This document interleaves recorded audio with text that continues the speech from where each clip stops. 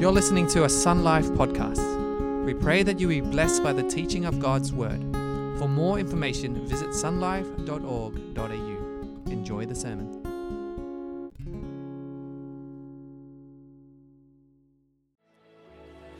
Wow. Good morning. Good morning. Good morning.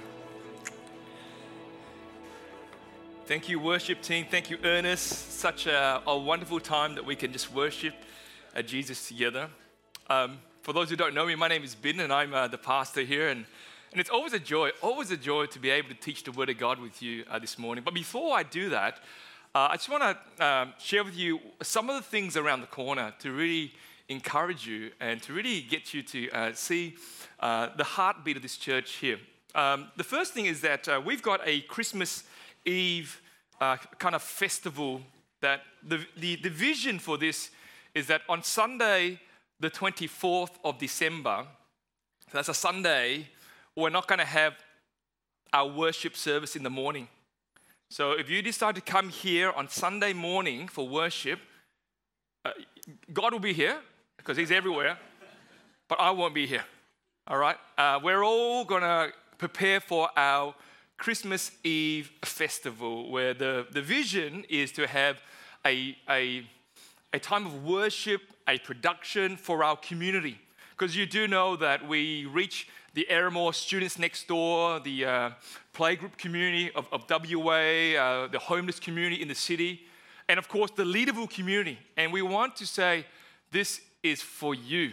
Come and experience Christmas with us. And the vision is to actually have parents and kids come here and we sing carols and we just enjoy a time together. So there'll be no kids' church. So obviously church is, 300-400 people here. And so the picture is we're going to have probably two shows. One earlier for those with young children and one a bit later. And then at the very top of the oval, picture this with me, we've got bouncy castles, we've got food trucks, we've got live entertainment.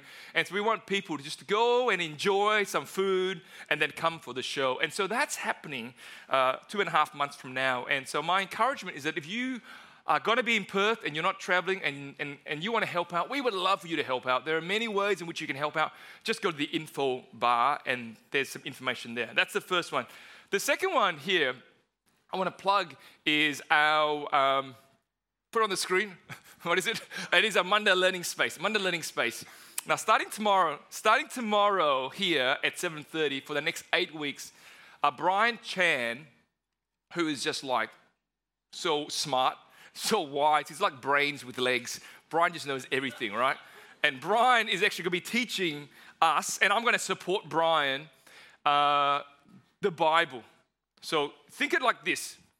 4 weeks of the Old Testament, 4 weeks of the New Testament, and you get a very good overview of the Bible.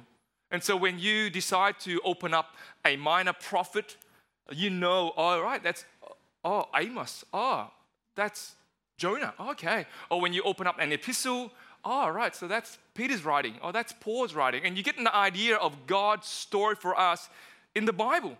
And so we're going through the whole Bible in 8 weeks. So I suggest this is for everyone, right? Don't go, you know what, I've been a Christian for 10 years, it's not for me, I know it all. Well, I suggest if you're a leader, this should be for you because you're discipling people.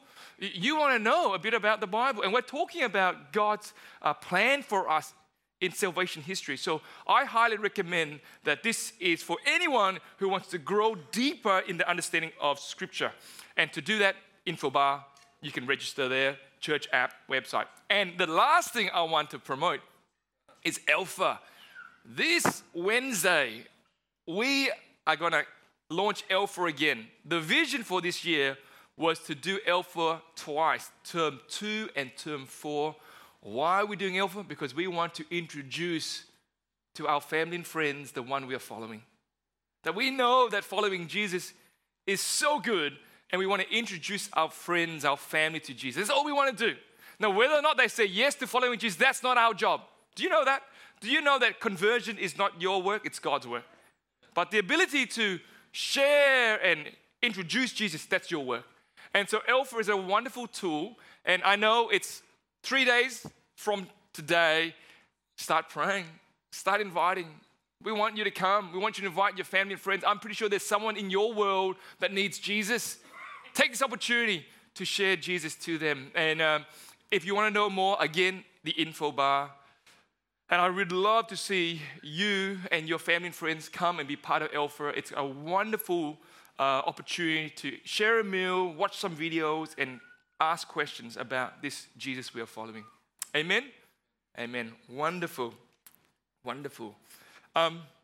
Before we look into Colossians chapter 2, I just want to say this. As I was worshiping with you, I felt God really, I know it was from God. God was really pleased with those who worship Him in spirit and in truth. So I want you to know that. I don't know whether that's for anyone here, but just keep it up. You might struggle to be here. You might have had an issue just driving here, but I want you to know that your Father is so pleased when you set time aside to say, this is all about you. And I'm singing to you. It's hard, it's tough, but I choose to fix my affection towards you. So I don't know if that's for anyone. Just know that God was really, really pleased with you. Okay. Disney World executives were wondering around 10 years ago what most captured the attention of toddlers and infants as they walk through their theme parks. So around 10 years ago, they employed some cultural anthropologists to study little children, right, as they came through the gates of the theme parks. Was it the roller coasters that captured their attention?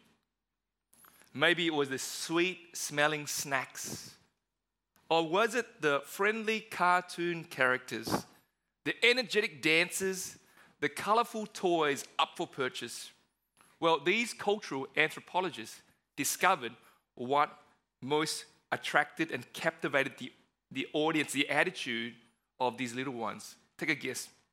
Are you ready for it? Mobile phones. Their parents' mobile phones, especially when their parents were on it. See, their little eyes were watching their parents, and they noticed that their parents were so concerned with the mobile phones that for them, they thought that these little gadgets must be so important. So they began to fix their eyes upon these mobile phones and no longer paid much attention to their surrounding environments. Studies have shown that what captures our attention actually wires our brains, our neurons. So what we focus on ends up controlling our thoughts and our actions, our values, and eventually our lives. The mind is so powerful.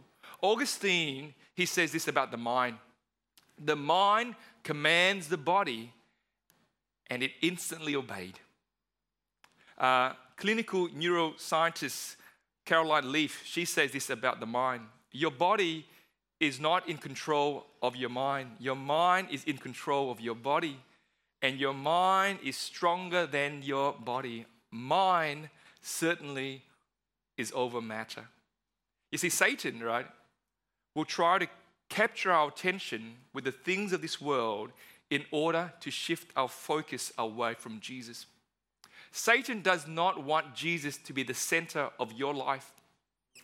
Satan wants anything other than Jesus as your center. And ultimately, what he does is that he wants us to treat Jesus as being normal, ordinary, predictable, reducing Jesus to someone that we think of once a week on a Sunday.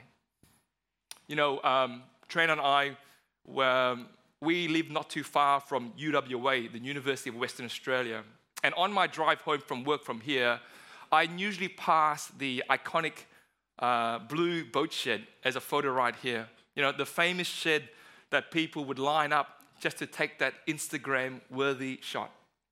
The first few months of living in the area, I would take my time on my drive home, appreciating the scenic drive as I gaze into the majestic Swan River, passing by all those risking their lives to cross the highway so that they can get to the blue shed. It was a great drive. I loved every moment of it. Fast forward to today. We've been living there for now nearly 15 years. I'm not even thinking about the blue shed anymore. You know, I'm not taking my time driving home. I mean, I'm still driving under the speed limit, okay? Still under the speed limit. All right. You can still see the halo. But my attention is no longer on the Swan River. Not the blue shed or those crazy tourists trying to dodge traffic. The drive is now normal. It's a normal drive. It's just so predictable. It's an average A to B. We've got to be careful that Jesus is never normal. We never reduce Jesus to someone that is just so average. And that's a tool that Satan loves to use as he captivates our attention and shifts it away from Jesus. And Jesus no longer becomes that wonderful God that we love. Dane Ortland, in his book Deeper, he says this: make your growth journey a journey into Christ himself. Explore uncharted regions of who he is. Resist the tendency we all have to whittle him down to our own preconceived expectation of what he must be like. Let him surprise you. Let his fullness arrest you and buoy you along. Let him, in all his endless fullness, love you into growth. You see? Now, why am I telling you all this? For the Colossians, they were told by Paul to put their faith in Jesus. But some false teachers came along and said, well, there's more to that.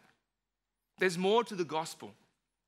You need to be circumcised. You need to follow certain dietary laws. You've got to be able to speak to angels. You've got to have this ecstatic experience. And then you will have the fullness of God. Can you imagine these young Christians hearing this for the first time? They're confused. They're wondering, did we miss something? We thought that Jesus was all we needed. And I could imagine when they heard these teachings from these false teachers, it deflated them and really discouraged them. So Paul, he begins to write. And now we're at chapter 2. Look what he says in chapter 2, verses 1 to 3. He says, I want you to know how hard I am contending for you and for those at Laodicea and all who have not met me personally. My goal is that they may be encouraged in heart and united in love, so that they may have the full riches of complete understanding, in order that they may know the mystery of God, namely Christ, in whom all the treasures of wisdom and knowledge. You see what Paul is saying? He's saying to them, I'm worried for you. Some translation will say, I'm struggling for you. I want to encourage you. I want to remind you of the riches in Christ. Don't listen to these false teachers. Keep your eyes fixed upon Jesus, the beauty of Jesus. Look in verse 4. He says this, I tell you this so that no one may deceive you by fine sounding arguments. He says, I'm telling you all this because I don't want anyone to trick you or fool you with what they're saying, what you're hearing in the church. Now go with me to verse 8. See to it that no one takes you captive. The Greek word here is to kidnap you through hollow and deceptive philosophy, which depends on human tradition and the elemental spiritual forces of this world rather than on Christ. You see what he's doing? He says, I don't want you to be captured and kidnapped with all these teaching. I want you to look at Christ. Keep your eyes fixed upon Christ. Focus on Jesus. And he begins to remind them the beauty of Jesus. And so what I want to do this morning is I want to remind you of the beauty of Jesus. That nothing in this world will capture your attention and shift you from keeping your eyes and keeping yourself focused on Jesus. Amen. And there's 4 things that I see in the text I want to teach you. So let me pray and we'll dive into the text. So Father God, I pray now that would you help me as I teach your word. Holy Spirit, would you use me? Would you speak to your people in this time? May we leave this morning loving Jesus even more. That our eyes are always fixed upon the beauty of Jesus. And nothing in this world will capture our attention except you alone. So would you help me, Lord? I need you right now. In Jesus' name I pray. Amen. Amen. You have your Bible, turn with me to Colossians chapter 2. You have the church app open up the church app. There's 4 things that we see. Here's the first one. In verses 9 and 10, there's a possession. There's something that they have. Look with me in verses 9 and 10. He says, for in him, that's in Jesus, the whole fullness of the deity dwells bodily. And you have been filled in him, who is the head of all rule and authority. Stop right there. What does he say? He says, Jesus is the fullness of God. Now, this is not the first time he's mentioned this. Because if you remember last week when James taught us last week, in chapter 1, verses 15, go with me, just the previous chapter, verses 15. The Son, that's Jesus, is the image of the invisible God.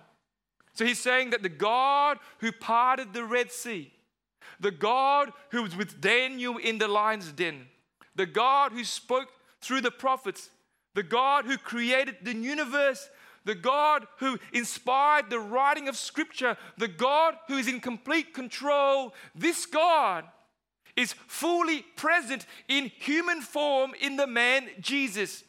Nothing of God is missing in Jesus. He says if you have Jesus, you have God in his fullness. But look what he says again in verse 10. He says, you have been filled in him. Some translation says, you have been made complete in him. The language here is this: when you are full or filled or made complete, there's no room for anything else. That's the language. Now, who can remember the last time your loved one, whether it's your wife or your husband or your mother, cooked you your favorite dish? You know, my lovely wife, Tran, here. Tran knows that I love a pho ball. Okay? That's how you say it, pho ball. Not pho, pho. Okay. And I must confess, this is not a picture of Tran's pho ball. Because Tran's pho ball is a lot better than this. Ooh, he is smooth. All right. But when Tran cooks this, right, and she spends hours cooking the broth and getting things prepared, she is not going to give me a kiddie-sized portion. No. She's not going to give me an entree-sized portion. She gives me a man's portion. We're talking a big bowl, a really big bowl. And she wants me to eat it all. And I'm not going to leave anything behind. I wouldn't dare leave any soup behind. I have to eat it all. And she knows that when I eat it all, I am so full. Now, have you been to the point where you've had something you really enjoy and you just push as much in as possible to the point where, you know, it hurts to breathe? Just the thought of laughing can be quite serious medically, right? And you get so full. And the language here is this fullness of God. When you are filled with him, when you are made complete with him, there is no room for anything else. And what Paul is saying to the Colossians is that if they have Jesus, there is nothing more to be had. Jesus is all that they needed. So when these false teachers said, well, you're lacking. Oh, you need a bit more. Paul says, no, you have Jesus, the fullness of God. There's nothing more. Place your trust in Jesus and he is all that you need. Friends, what is the world telling you today? What is capturing your attention today? What is the world telling you that you're lacking today? Is the world saying things that you need more money to be complete? You need to get married to be complete. You need the next big investment to be complete. You need to be loved by someone to be complete. You need more social media followers and likes to be complete. Friends, let me remind you what the Word of God is telling us this morning. That God's Word is very, very clear. That we are already made complete in Jesus. There's nothing more. If you have Jesus, and if Jesus is all that you have, He's all that you need because you're complete in Him. Jesus plus nothing equals everything. So for some of you here this morning, if the world is telling you you must have this to be complete, I'm here to tell you what the Word of God is saying. Is that if you have Jesus, you are complete. There's no need for anything more than Jesus. C.S. Lewis, he says this: he who has God and everything else has no more than he who has God only. That is so wonderful. That's the reason why there are people around the world who may not be as blessed as us, but they have Jesus, and that's all they need. They're complete in Jesus. And I want you to understand that, because this world here will want to capture our attention to tell us that we're lacking something and that Jesus is not it. There's more to Jesus. But we need to be reminded that in Jesus we have the fullness of God, and there's no need for anything more except Jesus. Amen? That's the possession that you and I have today. Number 2, identification. We see in verses 11, he says here, in him, that's in Jesus, also you were circumcised with the circumcision made without hands, by putting off the body of the flesh by the circumcision of Christ. You know, circumcision was a sign for the Jews that they were God's covenantal people. In other words, they belonged to God. It was like a membership to God's family. And this would go back from Genesis 17, when God said to Abraham, Abraham, you are to be circumcised, and all your male descendants must be circumcised as a sign that they belong to God's family. Now, we get to the New Testament, right? And Paul, he argues against circumcision. And he says it's no longer a sign that you belong to God.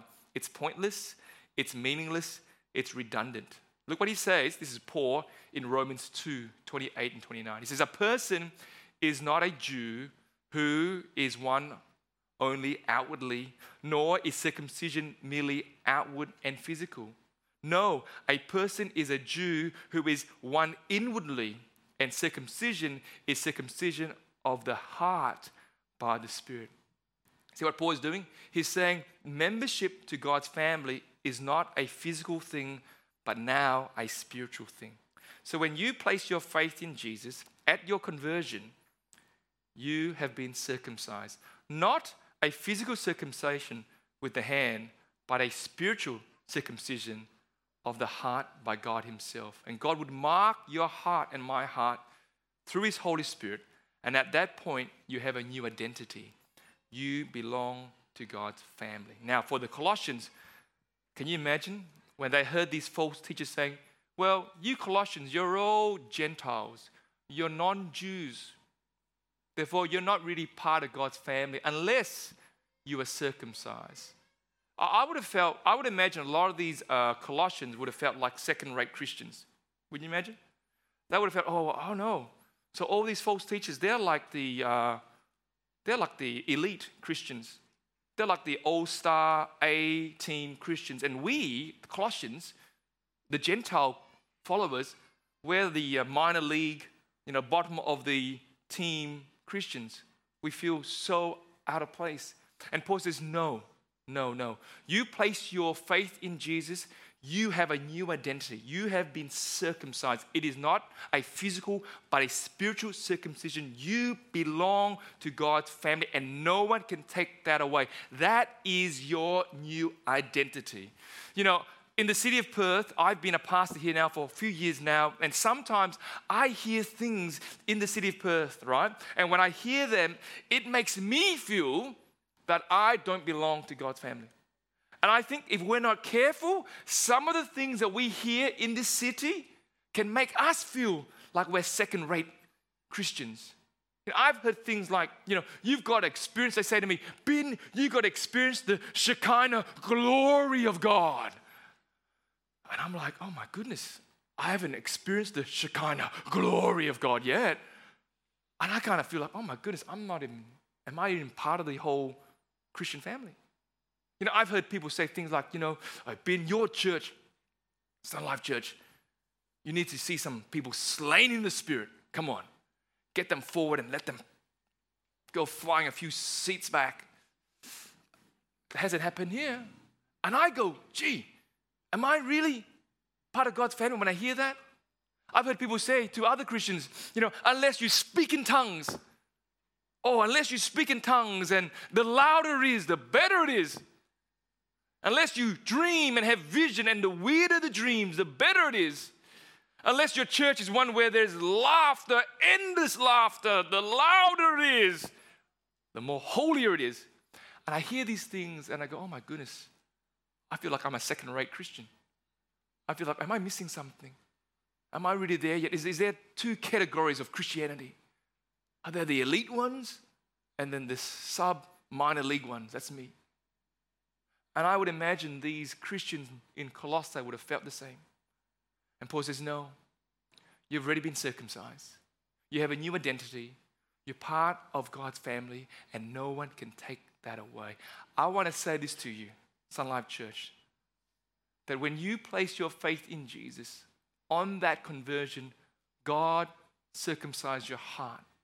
You have been marked and you belong to Him. And do not let anyone tell you anything else. You belong to Him. He has incorporated you into His family. You are now sons and daughters of God, not by your works, not by the works of any other person, but the works of God Himself. As He marked your heart and you now have a new identity, you belong to Him. Look what he says right here, Paul, in Galatians 3, 26, 28. He says this, so in Christ Jesus, you are all children of God through faith. In other words, the day you placed your trust in Jesus. For all of you who were baptized into Christ have clothed yourself with Christ. There is neither Jew nor Gentile, neither slave nor free, nor is there male and female, for you are all one in Christ. There is neither a spiritual first-class Christian and a non-spiritual second-class Christian. No, we are all one in Christ because Christ circumcised our heart when we place our trust in Jesus. We have a new identity. We are part of the family. Amen?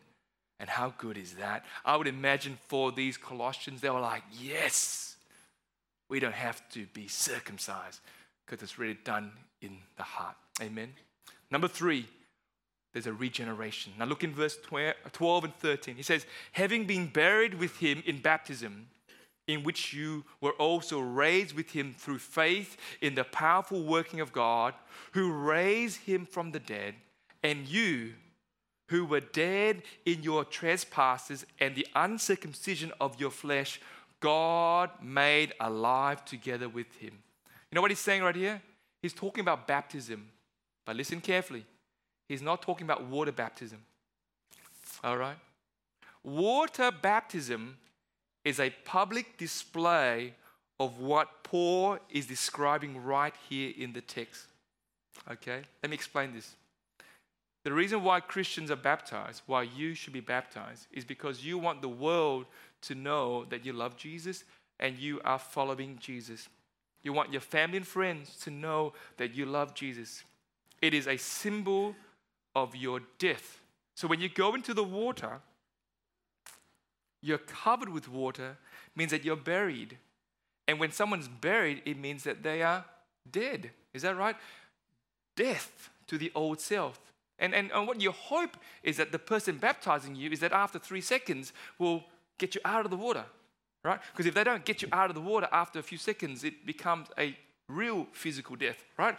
And we don't want to see that here at Sun Life Church. I promise you, no more than 30 seconds, right? And as you come out of the water, what is that? That represents what? A new life, right? So can I say this, and I'm going to sidetrack a bit, is that if you love Jesus, if you are following Jesus, and look, no one's perfect. We're all struggle in the way we follow Jesus. But if you love Jesus and if you are following Jesus, I want you to let the world know your master. And I want you to be obedient to the word of God that you should get baptized. In fact, we have a baptism service, I believe, next month in November the 12th. Okay? You should be baptized. If you love Jesus and if you are following Jesus and you haven't been baptized yet, I highly recommend and I advise that you get baptized. And you're like, well, I'm not ready yet. And Pastor, I'm not holy yet. Look around you. None of us here, we're holy. Well, Pastor, you don't get it. I still struggle with my sin. I'm still a sinner. Yeah, okay, look around you. We're all sinners.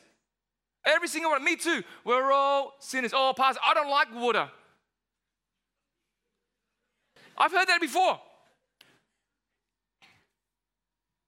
67% of your body is made of water. You better like water. And you know what I'm going to do? I'll be kind. I'll actually increase the temperature. I'll make it warm. 17 degrees. Wake you up. Jokes aside, can I say this? That if you haven't been baptized and you are following Jesus, you should be baptized. Because in your baptism, you're pointing to what Jesus did in your heart the day you received him. That you also died to the old and you have been raised to the new. And that's what we see in the text. See, what Paul is saying to the Colossians is that when you place your trust in Jesus, you have died with him, the old gone, and you're now made alive in the new. So theologically, we call that a new birth or regeneration.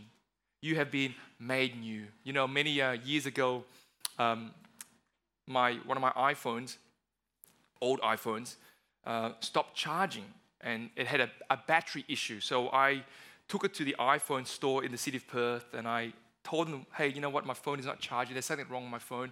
And they ran some tests, right? And they found out it was a fault. And instead of fixing the phone, you know what they did? They gave me a replacement refurbished phone. Now, how good is that, eh? Now, you don't get that with the Android people. You definitely get that with the Apple people, right?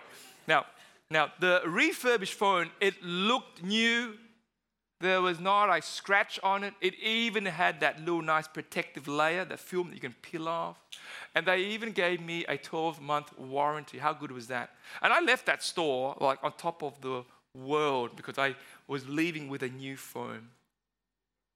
Do you know that when you place your trust in Jesus, you are not refurbished?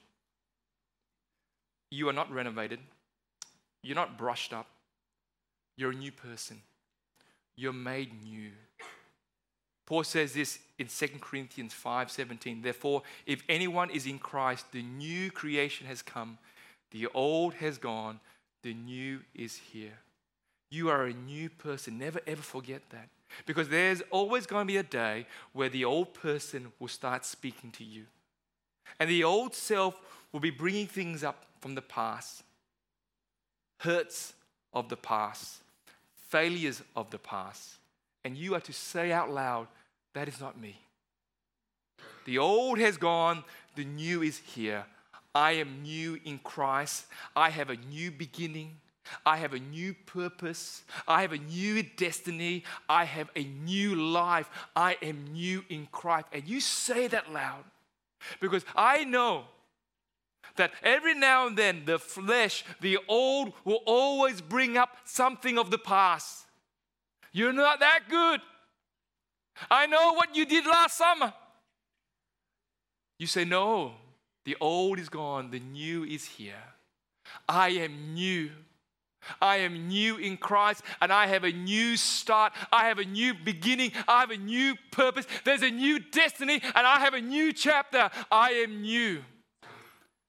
Must never forget that. And that's what we have in our regeneration, that every one of us here who've placed their trust in Jesus, you have been made new. Never, ever forget that. Amen. And fourthly, we see a cancellation. Now, look what happens now at the very end. It says in verse 14 and 15, having forgiven us all our trespasses by the cancelling the record of debt that stood against us with its legal demands, he set it aside, nailing it on the cross. He disarmed the rulers and authorities and put them to open shame by triumphing over them in him. See, Paul says that there is a debt to be paid, but God has cancelled any debt owing to him. What is this debt, you may ask? It's referring to God's moral standard. Like God demands 100% obedience. Can you honestly say that over the past 7 days, the last week, since you were last here, were you 100% obedient to God? Or maybe the last 24 hours. Can you honestly say that I'm 100% obedient to God? Do you know, every time we decide to do things our way and refuse to do it God's way, there's a debt to be paid. You know that. But look at the text, what it says about this debt. This debt stood against us. You see that? The record of debt is against us. It's accusing us. It's condemning us. It's hostile to us. It's pointing at us. It's not on our side. It's against us. And the picture here in the text is someone knocking at your front door with handcuffs to take you away because you could not pay your debt. And here's the penalty, not imprisonment, but death. That's the picture in the text. That you cannot pay your debt. And the penalty is not jail, it is death, it is execution. But God is so wonderful that when they came, they look at your record and the slate has been wiped clean. It is clean as whistle. There is nothing there. The God who said this in Isaiah 43, he says, I am he who blots out your transgression for my own sake, and I will not remember your sins. That's the God who says, I wipe it clean. But how did he do it? Look at the text back in Colossians. It was nailed on the cross. See, God gave up his son. Nailed on the cross means that he died on the cross. And through his death and resurrection, our debt was cleared. Friends, that's the good news. That is the good news. It's good news because we could never pay our debt. God paid it for us. It's wonderful news because he did it all for us and he wipes it clean, and there's no record there to accuse us. There's nothing there to point at us or condemn us or stood against us or be hostile to us. It's wiped clean. That's the good news. And I believe that that good news should never, ever be average or normal news. That we never reduce the gospel down to something that's happened in the past and doesn't really matter today. That we never reduce Jesus down to just a God that we think of every now and then, if we ever come here regularly. Because during the week, what captures our attention is this world and no longer the beauty of Jesus. May we never be like those little kids and toddlers fixated on their parents' phone and forget the wonderful surrounding, this amazing Disney world. May you and I always be gripped by the beauty of Jesus so that he is always the center of our lives and nothing will capture our attention except the one who died for us and cleared our debts. The hymn writer F. Crosby, he writes this hymn: "O perfect redemption, the purchase of blood, to every believer the promise of God, the vilest offender who truly believes, that moment from Jesus a pardon receives." How wonderful was that? I started off my message by asking you the question, what is capturing your attention these days? My prayer is that you never forget that we have a possession, identification, regeneration, a cancellation. That the beauty of Jesus will always grip our hearts. He will always capture our attention. That we never reduce Jesus to just a God that we think of every now and then. A God that comes to mind when we are here on a Sunday. A God that we might cry out for help when we really want to pass that test or apply for that job. Like me driving home along Mounts Bay Road and just going, this is just normal. Oh, there's this one river. Oh, there's the blue shed. Oh, I nearly hit a tourist. But rather, every day, Jesus captures our attention. That we focus on Him. We're always thinking about Him. Every day, we remember Him. In the morning, when we get up, the very end of the night, before we go to bed, we go, wow, you are so wonderful. You're so beautiful. You're all that I need. If you're all that I have, I am complete. Jesus, you are everything. May God bless you, Sun Life Church. Wherever you are on the journey of following Jesus, wherever you are, that God reminds you of His beauty.